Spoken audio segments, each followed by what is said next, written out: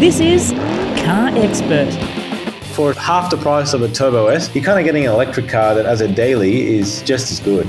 The only way to get away from ridiculously high petrol prices is to pivot our transport industry away from running on hydrocarbons. This car is a potpourri of design work. It's a pleasure to welcome this week Tony Crawford. Hello. Mandy, how are you? Very well. And William Stockford. Hi, Mandy.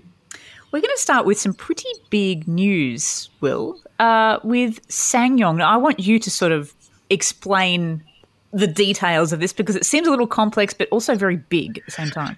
Well, they say cats have 9 lives, but I feel like that almost extends to SsangYong because they've been in a position like this before. They've changed hands. Now, basically what's happened, the news out of Korea, is that SsangYong's actually cancelled the deal to sell a controlling stake in itself. So if we cast our minds back, around 12 months or so, Mahindra & Mahindra, the Indian company that owns SsangYong, said, we're not investing any more money in this company. We're just going to find a buyer for it.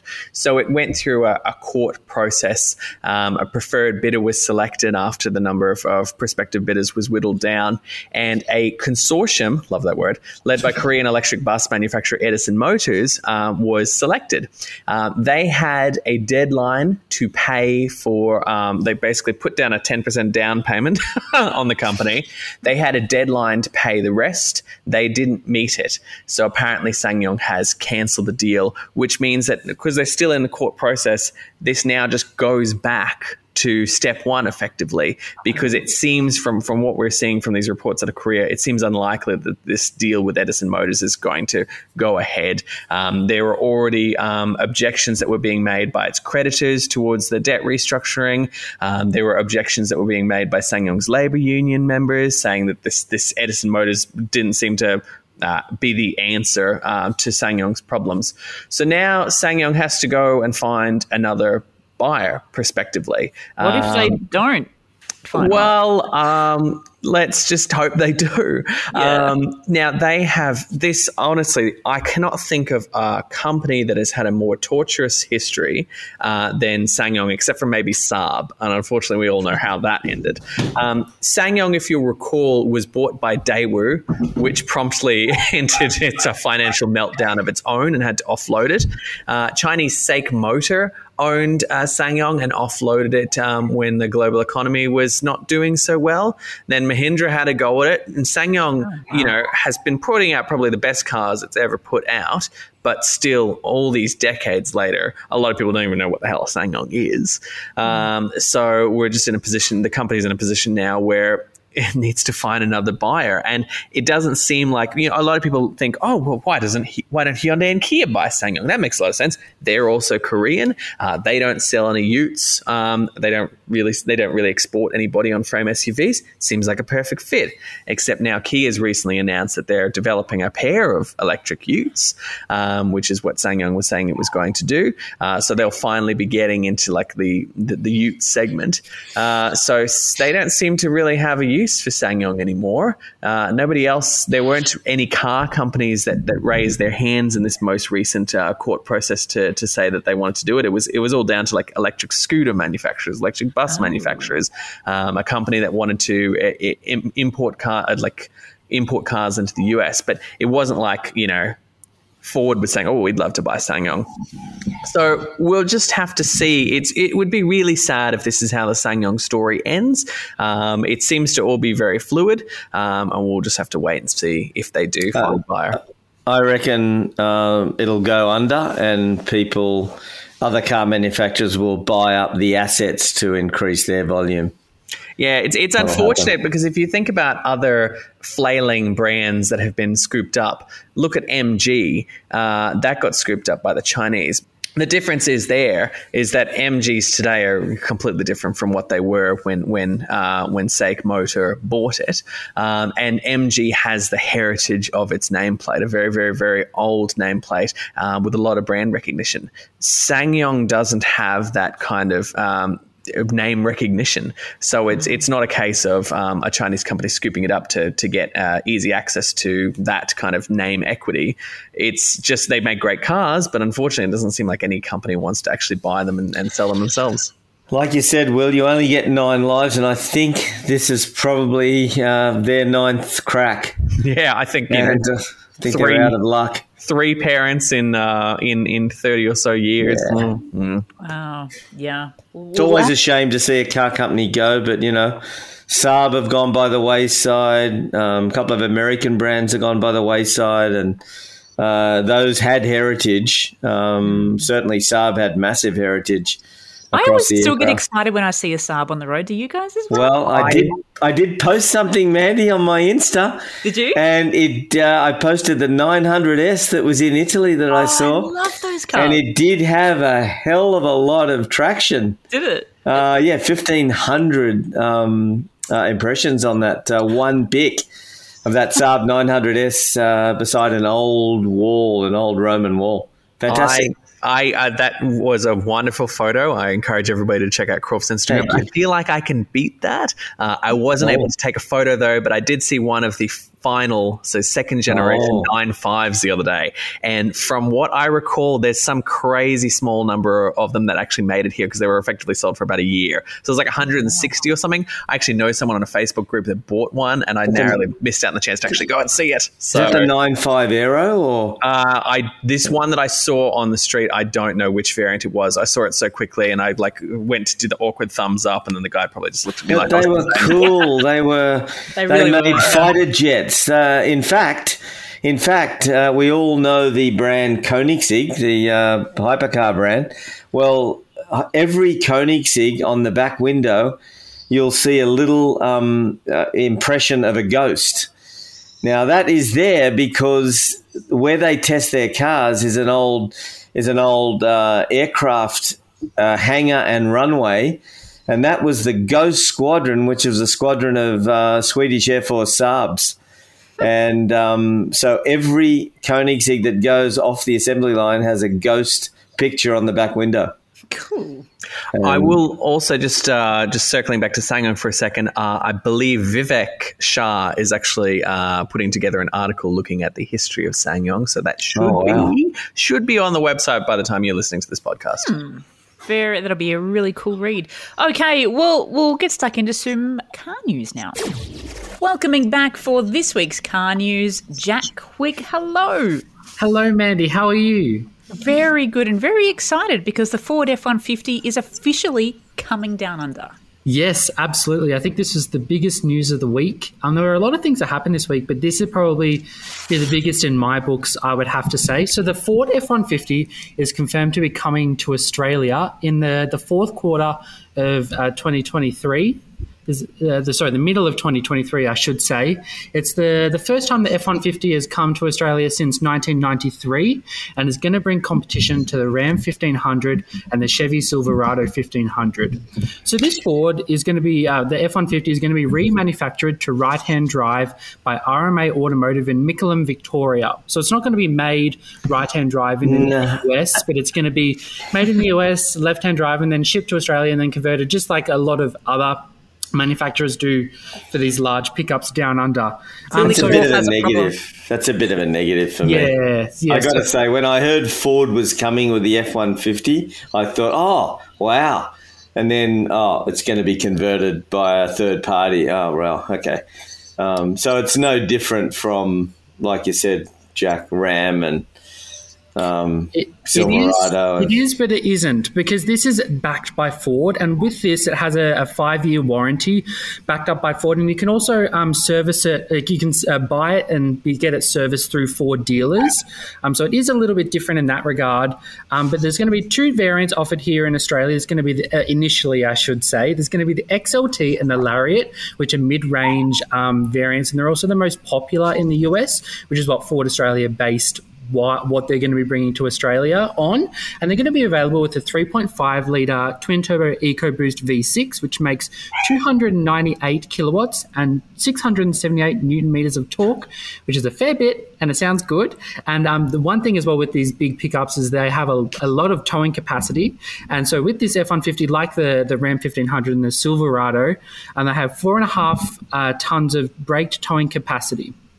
So with the Ford has confirmed that they're bringing this F-150, it now opens the door, and that Ford isn't ruling out the possibility of bringing the hybrid Raptor V8 or Lightning to Australia, the electric one. So it's a very exciting time to be down under. But I do have a question for you guys. Do you think this Ford F-150 is a little bit too big for Australia? Oh, look, we've got the wide open spaces that the US does. I know a lot of people gripe about big pickup trucks in tight inner city areas, but it's the same in the US as well. They've got big cities too, and they don't always have the widest of streets.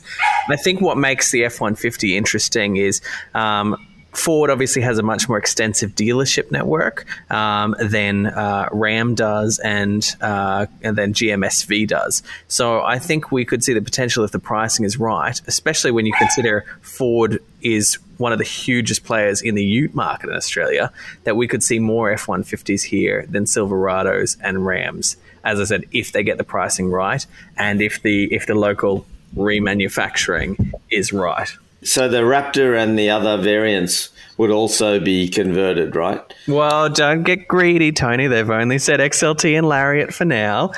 You'll take those and you'll like them for now, but they've basically left the door open for more variants coming. I got to say, when I see the little Raptor, let's call it the Velociraptor that we have here, and then I see a proper 150 Raptor, I mean, I got to say, it makes ours look so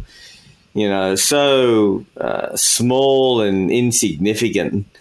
And the fact is, it's just not anywhere as good looking as the proper big size F-150. That looks like a proper, I was going to say manned truck, but I won't say that in this day and age, because there's plenty of females that are quite capable of driving that size truck.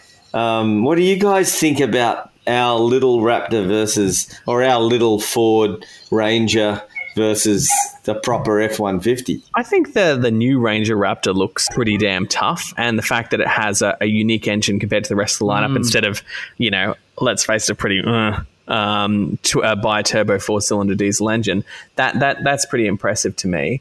I think what's interesting as well about the F-150 Raptor is that it uses a twin-turbo V6, and a lot of people in Australia kind of associate these big pickup trucks with big V8 engines, but it's not really the case anymore, at least not with the F-150. More than 60% of F-150 sales, give or take, are of the two twin-turbo petrol V6 engines. The V8 has almost been relegated to a niche player at this point. So it's a big point of differentiation, because the only Ram and Silverado variants that are sold here are petrol V8 powered. And let's see how long that is popular, given I know we've got a not a real petrol price rationale at the moment, which will disappear by September, the cheap prices. Well, they're not that cheap. It's still $1.79 a litre, right? So, filling up an F-150 is not going to be cheap, right? No, it's not. So that does put the perspective, I guess, back on the more economic versions of our Raptor. And you're right, they do look okay. It's just that when you get one... there's a couple around where I live, actual Raptor F-150s, and they look fantastic. Not just a matter of looking tough and masculine, they just look really, really good. And of course, on the road. Yeah, and of course, let's not forget the tray size in our utes. They're completely useless in most cases. Let's not forget as well that while we're seeing more and more high-end variants of utes like the Ranger and the Amarok, etc., if you actually look over at the American pickup trucks, they can get fully loaded and fully luxed up way more than any of the the Ranger-sized utes can. Like if you sit in a Ram 1500 Limited or an F-150 Limited or a Silverado High Country or GMC Sierra Denali, they are properly luxurious inside. Hey, we know. We sat in Paul's F-150 Platinum. There we go. With fully beautiful Napa leather. It was, you just don't need a luxury car when you've got one of those. Like, it serves a dual purpose. And then you've got this space that I was talking about, this limousine type rear legroom and a proper tray that you can fit a lot of stuff in. This is what I don't understand with utes in Australia. You can't fit stuff in those trays. And, why do people buy them when you can't fit anything in a tray and they're supposed to be a work vehicle? You would actually fit more in an SUV. That's saying something. Yeah. Well, speaking of SUVs, Jack, Lotus's first SUV has been revealed. Will it be coming here? Well, we'll have to see at this point. So it's not confirmed for Australia to say. I'll start with its name, first of all. It's called the Eletre. It's kind of like electric. Yeah, Will and I both did like a rainbow one with the Eletre. I've been calling it Electra. Is it Eletre or Electra? It might be either or, but I've been calling it Eletre. I watched a video and that's how they said the name. So I'm going to stick with that now until I'm corrected. But as you said, Mandy, this is going to be Lotus's first ever SUV, which is pretty exciting, and it's not confirmed for Australia at this stage. But it promises a lot of stuff. It's going to have a battery larger than 100 kilowatt hours, which is pretty big, and it's going to have more power. Power is going to start at 442 kilowatts. It's going to have a maximum range in its most efficient variant of around 600 kilometers, which is very good for an EV. And it's going to have a 0 to 100 kilometer sprint time in less than 3 seconds in its most powerful guys. So this is going to compete against, say, the BMW iX and the Mercedes-Benz EQE SUV. So it's going to be kind of pitched as that high-performance, low-slung coupe SUV, EV SUV, I should say. And on the inside, it looks very, very high-tech. There's a lot of strange and interesting design elements that I really like. And on the outside, it's equally so. It's very futuristic and, as I've said already, sleek and very coupe-like, even though it is an SUV. I got to say, Jack, this looks like it's made up of 6 different vehicles. Yeah. Let's start with the Lamborghini Urus at the front end. Absolutely. Let's start with a Tesla inside, or part Tesla. Mm-hmm. I don't know what the rear end looks like. That could be part Volvo-ish. Yep. Polestar 2. The C40 Recharge, I get that. Yeah. I mean, this is so many cars. Who designed it? So to kind of answer that question, so Lotus is now partly owned by Geely, which is a Chinese conglomerate, huge company, also owns Volvo, funnily enough, and heaps of other automakers as well. So you're kind of seeing this change in Volvo design language where it's becoming more of a, I want to say, conventional styling, but like it wants to kind of appeal to the masses. But I did want to ask though, do you reckon this vehicle, like, do you think it represents the Lotus nameplate? Good question. Hey, if it handles well, it can be a Lotus. I'm struggling to find a bad angle on this car. I actually love every single Wow. Yeah. Mandy, look at the wheels. If they're not Lamborghini Urus wheels, I don't know what is. I don't care. I think it still looks beautiful. All right. Look, I like it too. You can be critical and still like the vehicle, but this car is a potpourri of design work.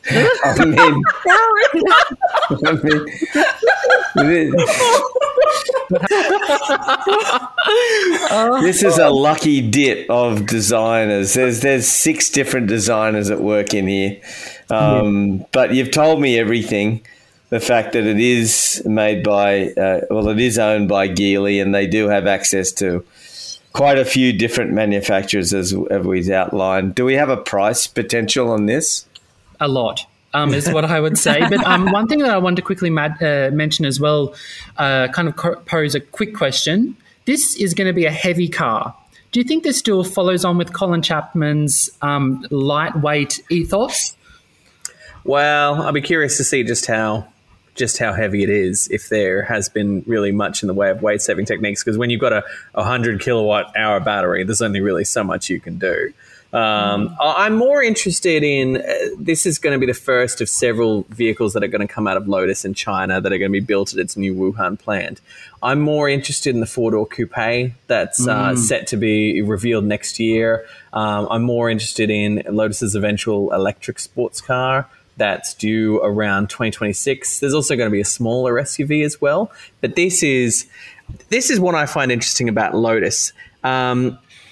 Does the brand have as much value outside of really dedicated enthusiasts as something like Porsche does? Because we remember people said it was so sacrilegious that Porsche would dare to release an SUV, but that really, really, really helped the brand and probably brought in a lot of people that wouldn't have bought a Porsche previously because, you know, they needed space. Absolutely. I wonder if this model or the next SUV that Lotus brings out is going to help make the brand a little bit more mainstream and more accessible, because I just wonder how much, obviously it's a name with so much history and heritage, but outside of hardcore enthusiasts, does it resonate with the average buyers? Will people cross-shop this with a Cayenne, or will they be like, Lotus, really? Very good question. We'll have to wait and see. I think it's going to be a very niche play, and it's got to be more than 350 grand, this car. I would be surprised if it goes under 350, given that most of the rivals, including, Urus is 391. Yeah. Bentley Bentayga, I think, is 336. Is that 330? Sorry, that's 514. And you've got the Aston DBX 707, which would be this competitor, at 428. So there's quite a variety of prices. Probably the cheapest is the Urus, to be honest, in terms of this game. But the Urus they're all around the same size. They're they're up to 5.1 meters long. Seems to be this group of high performance SUVs. I think it's kind of cool because it is electric, and of course none of the others I've mentioned are electric. So this could be the first really high performance EV SUV. Yep. Really, Agreed. so they've broken new ground there. Yeah, we'll just have to wait and see how it drives.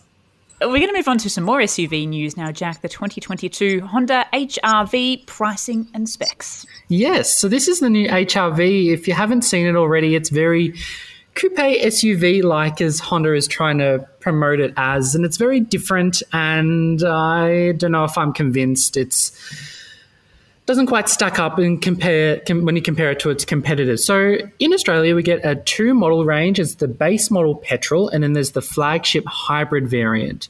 And so when you think about this base model petrol, you think maybe like a little bit less than 30 grand, a little bit more than 30 grand, but no. The base model VIX is priced at 36,700 drive away, and the top of the range hybrid HEV-L is priced at $45,000. And those prices aren't negotiable either, because Honda now does an agency model where you can't negotiate any prices. It is what it is. So that's give or take, and have fun with that, I suppose, is what I would say. But one of the biggest things I would say with this HR-V in Australia is that it only comes with 4 seats, not 5, 4. So 2 in the front and 2 at the back. This is due to an Australian design rule intricacy where it doesn't allow for the roof-mounted middle seatbelt to work. So which is fun. But a few other things with the HR-V as well is it has a smaller 1.5 litre naturally aspirated engine rather than the 1.8 that was on the previous gen model. That was pretty gutless. And then what's this one going to be like then? This might follow along a similar design cue. And then also there's one thing that I thought was really crazy is that HR-Vs are always known for their boots. And this car has one of the smallest boots in its segment at around 300 litres, which is a little insane for a small SUV. I don't think that quite cuts it, even though that the seats have the magic function where they can fold and lift and do a twist and twirl. I don't think that quite... You're on fire today, Jack. Thank you. I don't think that quite cuts it, to be honest. But one thing to note is that the order books open for this HRV on March the 31st, and it's going to be launching in Honda showrooms on April the 19th. What do you guys reckon? I like the look of it. You do? I really think it's got some uniqueness to it. I think if you look at the side profile shot on our website, there's something that looks like a XC40. What? Yeah, look at the side profile shot. I should note to the listeners that Tony is actually wearing glasses right now. I also do own an XC40, so I do know what I'm talking about. And I actually think this looks really good. I think it's different. Look, the proof will be in the pudding because look at the rear styling too. I think the rear styling's pretty cool. I don't know. I guess the proof will be in how many people buy this thing and pay that money. I've got to say, 304 litres of luggage space. Geez, you ain't fitting much in there. Mm-hmm. It's about, 5,400 more than the previous HRV was. There's more equipment, yes, but there's also one fewer seat that you can use, and there's less power, and that 1.5 litre base engine, I'm sorry, those outputs, that's barely more than a Kia Stonic with a 1.4. So that's a thumbs down from me. It looks all right to me, but you've got a very, very limited model range here. You can't get a base model hybrid. You've either got to get a base model petrol or step all the way up almost 10 grand to get a fully loaded hybrid. The base model misses out on things like blind spot monitoring and rear cross traffic alert. It's not a very inspiring choice considering you can get a hybrid Toyota CHR for cheaper. I wish Honda luck, I guess, but this just seems like a bit of a misfire. I think Honda, they must have something, right? People still must think that they're a premium purchase and they're buying something of higher quality than other Japanese or Korean makes, perhaps. I don't know. It's they're either going to do well with this stuff or they're going to go broke. Yeah, fundamentally, Honda makes very good cars. Unfortunately, it just doesn't seem to price or position them appropriately for the market. Look at the Accord hybrid that costs thousands more than a Camry hybrid. Look at the Civic where the base model's 47 grand drive away and you can't get a more affordable option. It's absolutely baffling the way they price and position their vehicles. It's like they're just willing for sales to go down. Yeah. Okay, and lastly, Jack, Queensland wants you to dob in a hoon. Dob in a hoon. Dob in a... That's right. I just wanted to do that phrase. It sounded like so much fun. It was. Our boys won't be happy to hear you say that. So Queensland has started a new online portal where it's getting you to dob in a hoon, funnily enough. So one thing with this dob in a hoon portal is that you need to upload certain footage of a person doing a doughy, like doing all these like hoon different things. I'm trying to think of other things, but burnouts, yeah, of course. Yeah, just doing things a hoon would do, those little rascals.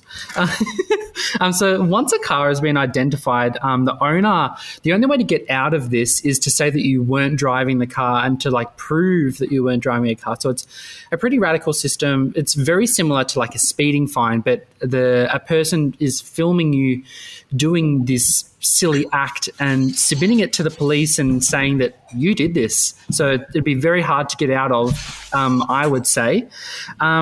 So what Anastasia Palaszczuk, the Premier of Queensland, has already said that this system has been used for a couple of weeks already, and it's already helped with a few of the different cases, being able to provide some critical pieces of evidence, is what she said. But in kind of context, in Queensland, driving in a way that makes unnecessary noise or smoke, that's the quote, costs you a fine of $2,757.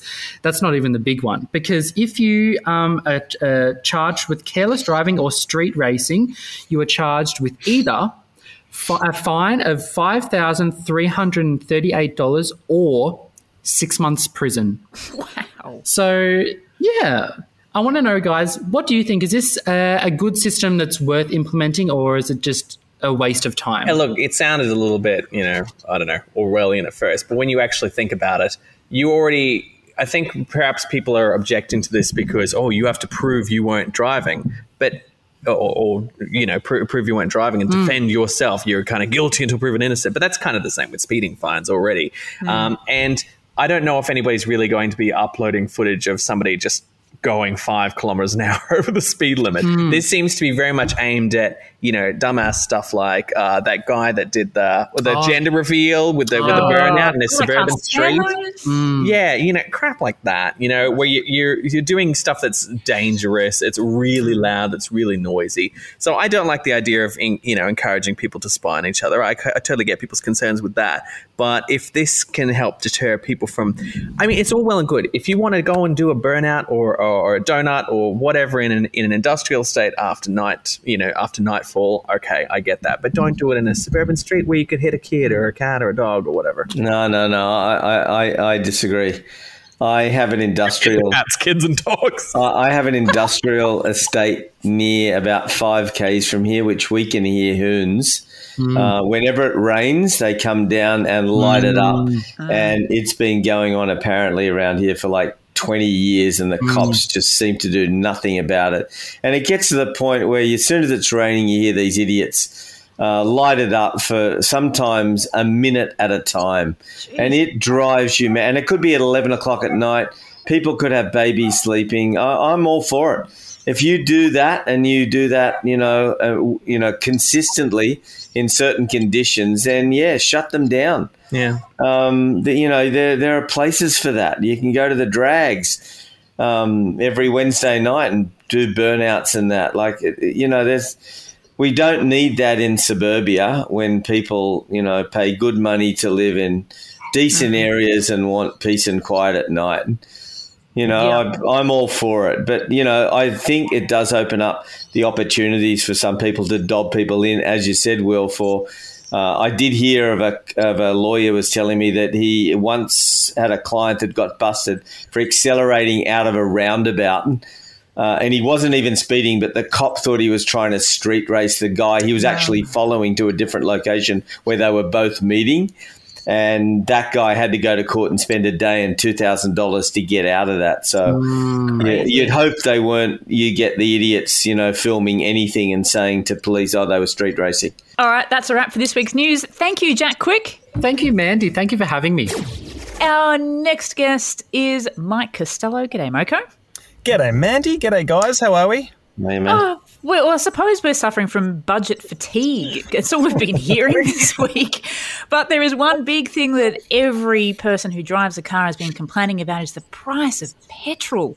And the news that there's going to be a fuel excise. Can you give us a little more details on this one for us? Yeah, so of course it's not just the people who drive that are going to be affected by the current insanely high prices of petrol and diesel, because everything that you buy was delivered in a truck or a van that also ran on petrol and diesel, and those costs do trickle down throughout the economy. So everybody gets affected by this. The government's been under a ton of pressure, and it's done what I would consider to be probably the bare minimum. I mean, this is your classic pre-election budget. I won't use the term pork barreling, but there's certainly a fair degree of handouts happening with not a lot of consideration of who's going to pay for it and when. But you know what? Right at the moment, people are at breaking point and they need something. So the fuel excise is typically 44.2 cents per litre. So it's a flat tax. But it's been cut in half to 22 cents per litre, which means in real terms, the average price of fuel should drop by 22 cents per litre. That is assuming, of course, that service stations pass on that tax cut in full. We've seen overseas some cases of more unscrupulous operators not do this. The ACCC, the Australian Competition and Consumer Commission, which has watchdog powers, is saying that it will be monitoring this closely, but quite how it plans to do that and is it going to audit every single servo in the world, I'm not really sure. It's going to be a challenge. But basically what this means is you're looking at saving about $10 a tank, filling up an average hatchback like a Toyota Corolla. 22 cents a litre, a 50 litre fuel tank in a Corolla or an i30. So it's about $10 a tank. Treasurer Frydenberg put it this way: a family with 2 cars who fill up once a week would save $300 or $30 a week, or around $700 over the next 6 months. And that 6 month thing is crucial because there is a time limit put on this excise cut, and it's 6 months. So it'll get the government through the election, and it will hopefully get the Australian public through to a point where fuel prices drop. Hopefully this Ukraine situation simmers down a little bit, or we find some alternatives to cheapen the price of international fuel. The other downside of this is it's going to cost about $3 billion. That's coming out of general revenue, but the vast majority of excise collected, about 98%, goes towards fixed land infrastructure, so roads and rail. So there is going to be a downside to this as well as an upside. So I guess my final thought on this is, it's nice. 22 cents a litre is something. It's not nothing. But, if the price of petrol continues to spiral, it's not going to be the panacea or the fix-all that's going to make everything better either. And I think the most interesting part of all this is you're starting to see a number of industry bodies say, well, we need to go further. We need to actually get rid of the fuel excise altogether. At the same time, we need to get rid of the luxury car tax and stamp duty and all these other myriad taxes that are applied to cars and just replace it with a simple singular road user charge like we're seeing on EVs in Victoria, which theoretically would simplify the tax system and fix a lot of problems. Ultimately, of course, the only way to get away from ridiculously high petrol prices is to pivot our transport industry away from running on hydrocarbons and move towards hybrid or electric or hydrogen cars and trucks and buses and things like that, though, of course, that is a long way away from happening. So interesting times, it's something, but it's not the fix-all that perhaps people were hoping for. Is that price cut already in effect now? Yeah, so it was introduced from election night, but it does take a little while to feed through because most service stations are storing petrol and diesel on site. They've already paid the 44.2 cents excise on that, so they have to get rid of that first. The new stocks that are coming in will then be taxed at the lower rate. So you should be seeing Bowser prices drop in the next few weeks. But of course, again, it comes down to which operators are going to pass on the tax cuts in full and which ones aren't. So it's going to be a very interesting thing to watch and wait for. Very interesting indeed. Moko, you've actually written a story on this, which you can find at the site. So thank you for your time. Always a pleasure, guys.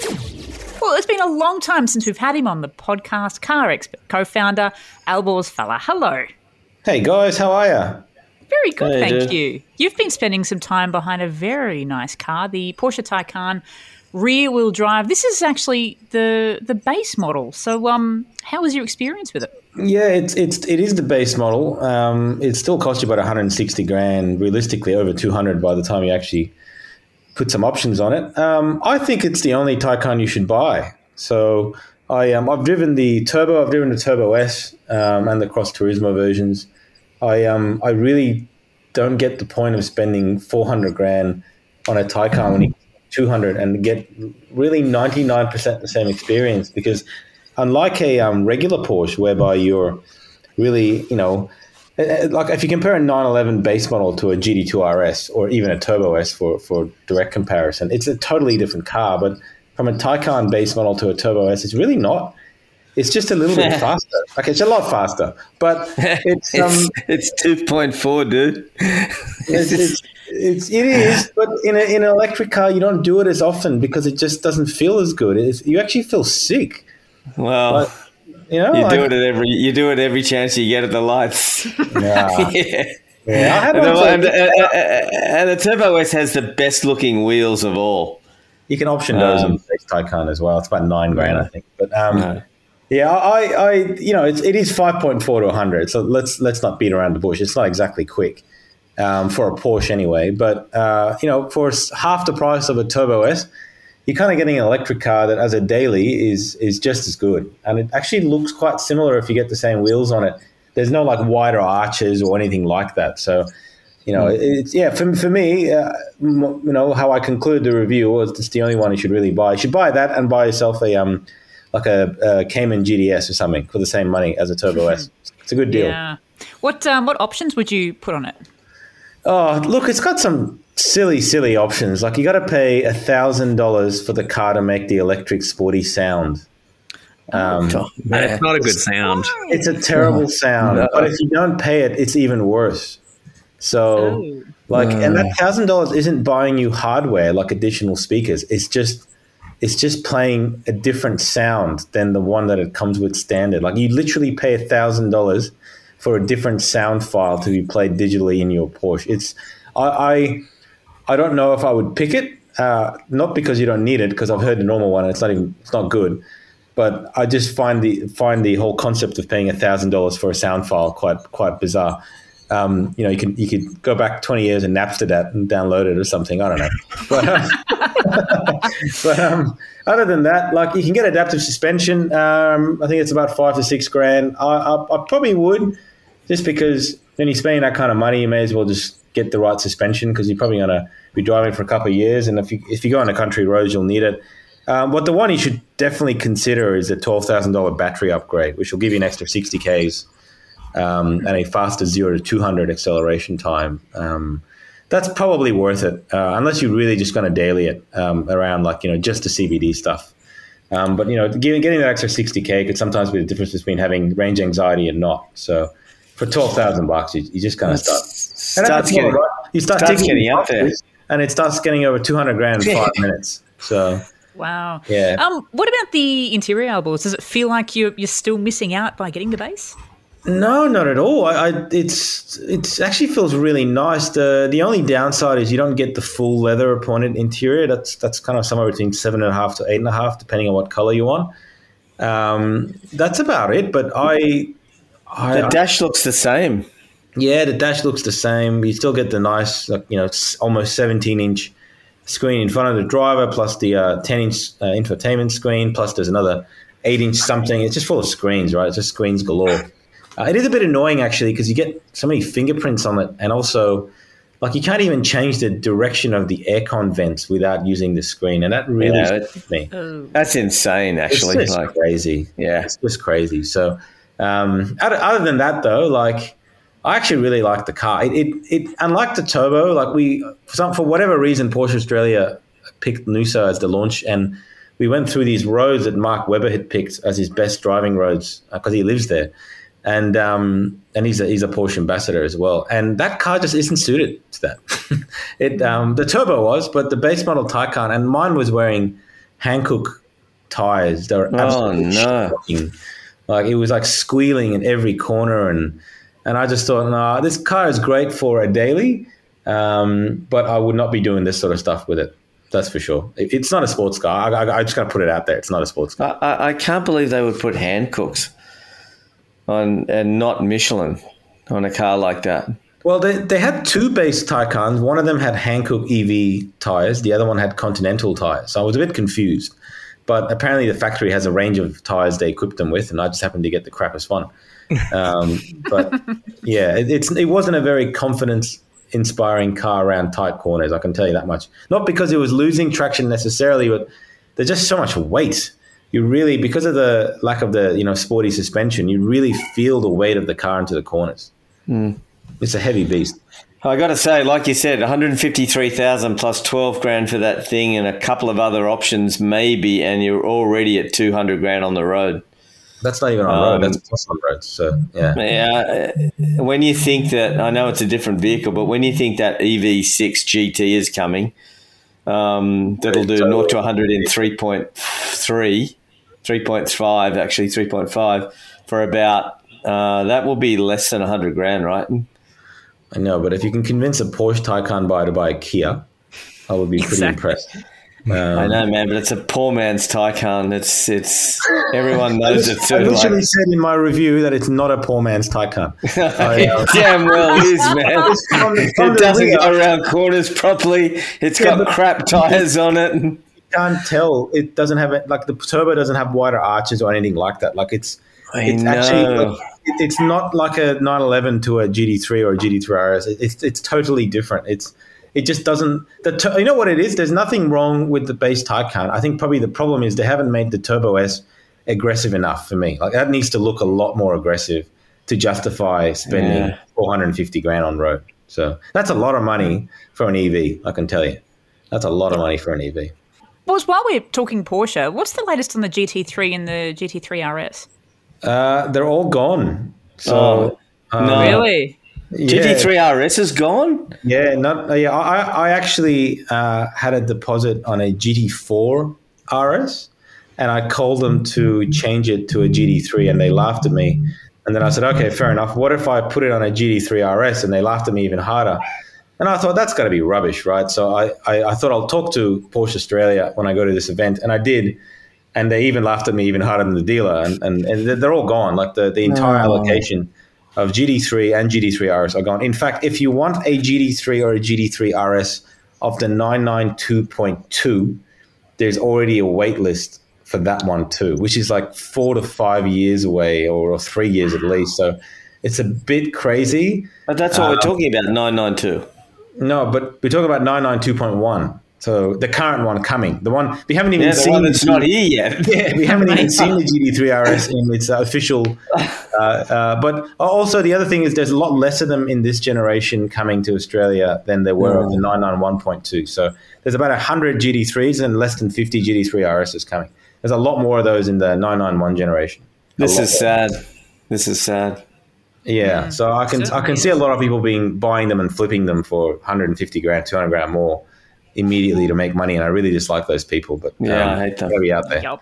You can just shift your deposit to a base model Taycan now, boss. Yeah, man, you've completely put me off that base model Taycan. I just don't want to know about it. I'm going around a roundabout, and someone's going to be sort of laughing. Is that a Porsche? Yes, it is. Like it's squealing like a nanny. Yeah, you really need to change the tires. I think they're probably maybe saving 30 to 40K range by putting those EV tires on. And I can tell you it's just not worth it. Just forget it. Don't worry about it. Put some proper tires on it so you can actually enjoy the car. Like, forget this low resistance rubbish that all these EV manufacturers put on. It's just not worth it. No. Well, let us know what you think. You can post your comments in the review at carexpert.com.au or email podcast@carexpert.com.au. Alborz, fella, thank you so much. Thanks, guys. Talk to you soon. Okay, Will, what events and launches have we got coming up over the next week? Well, next week I will be heading to Canberra to drive the Audi e-tron S, so that'll be exciting.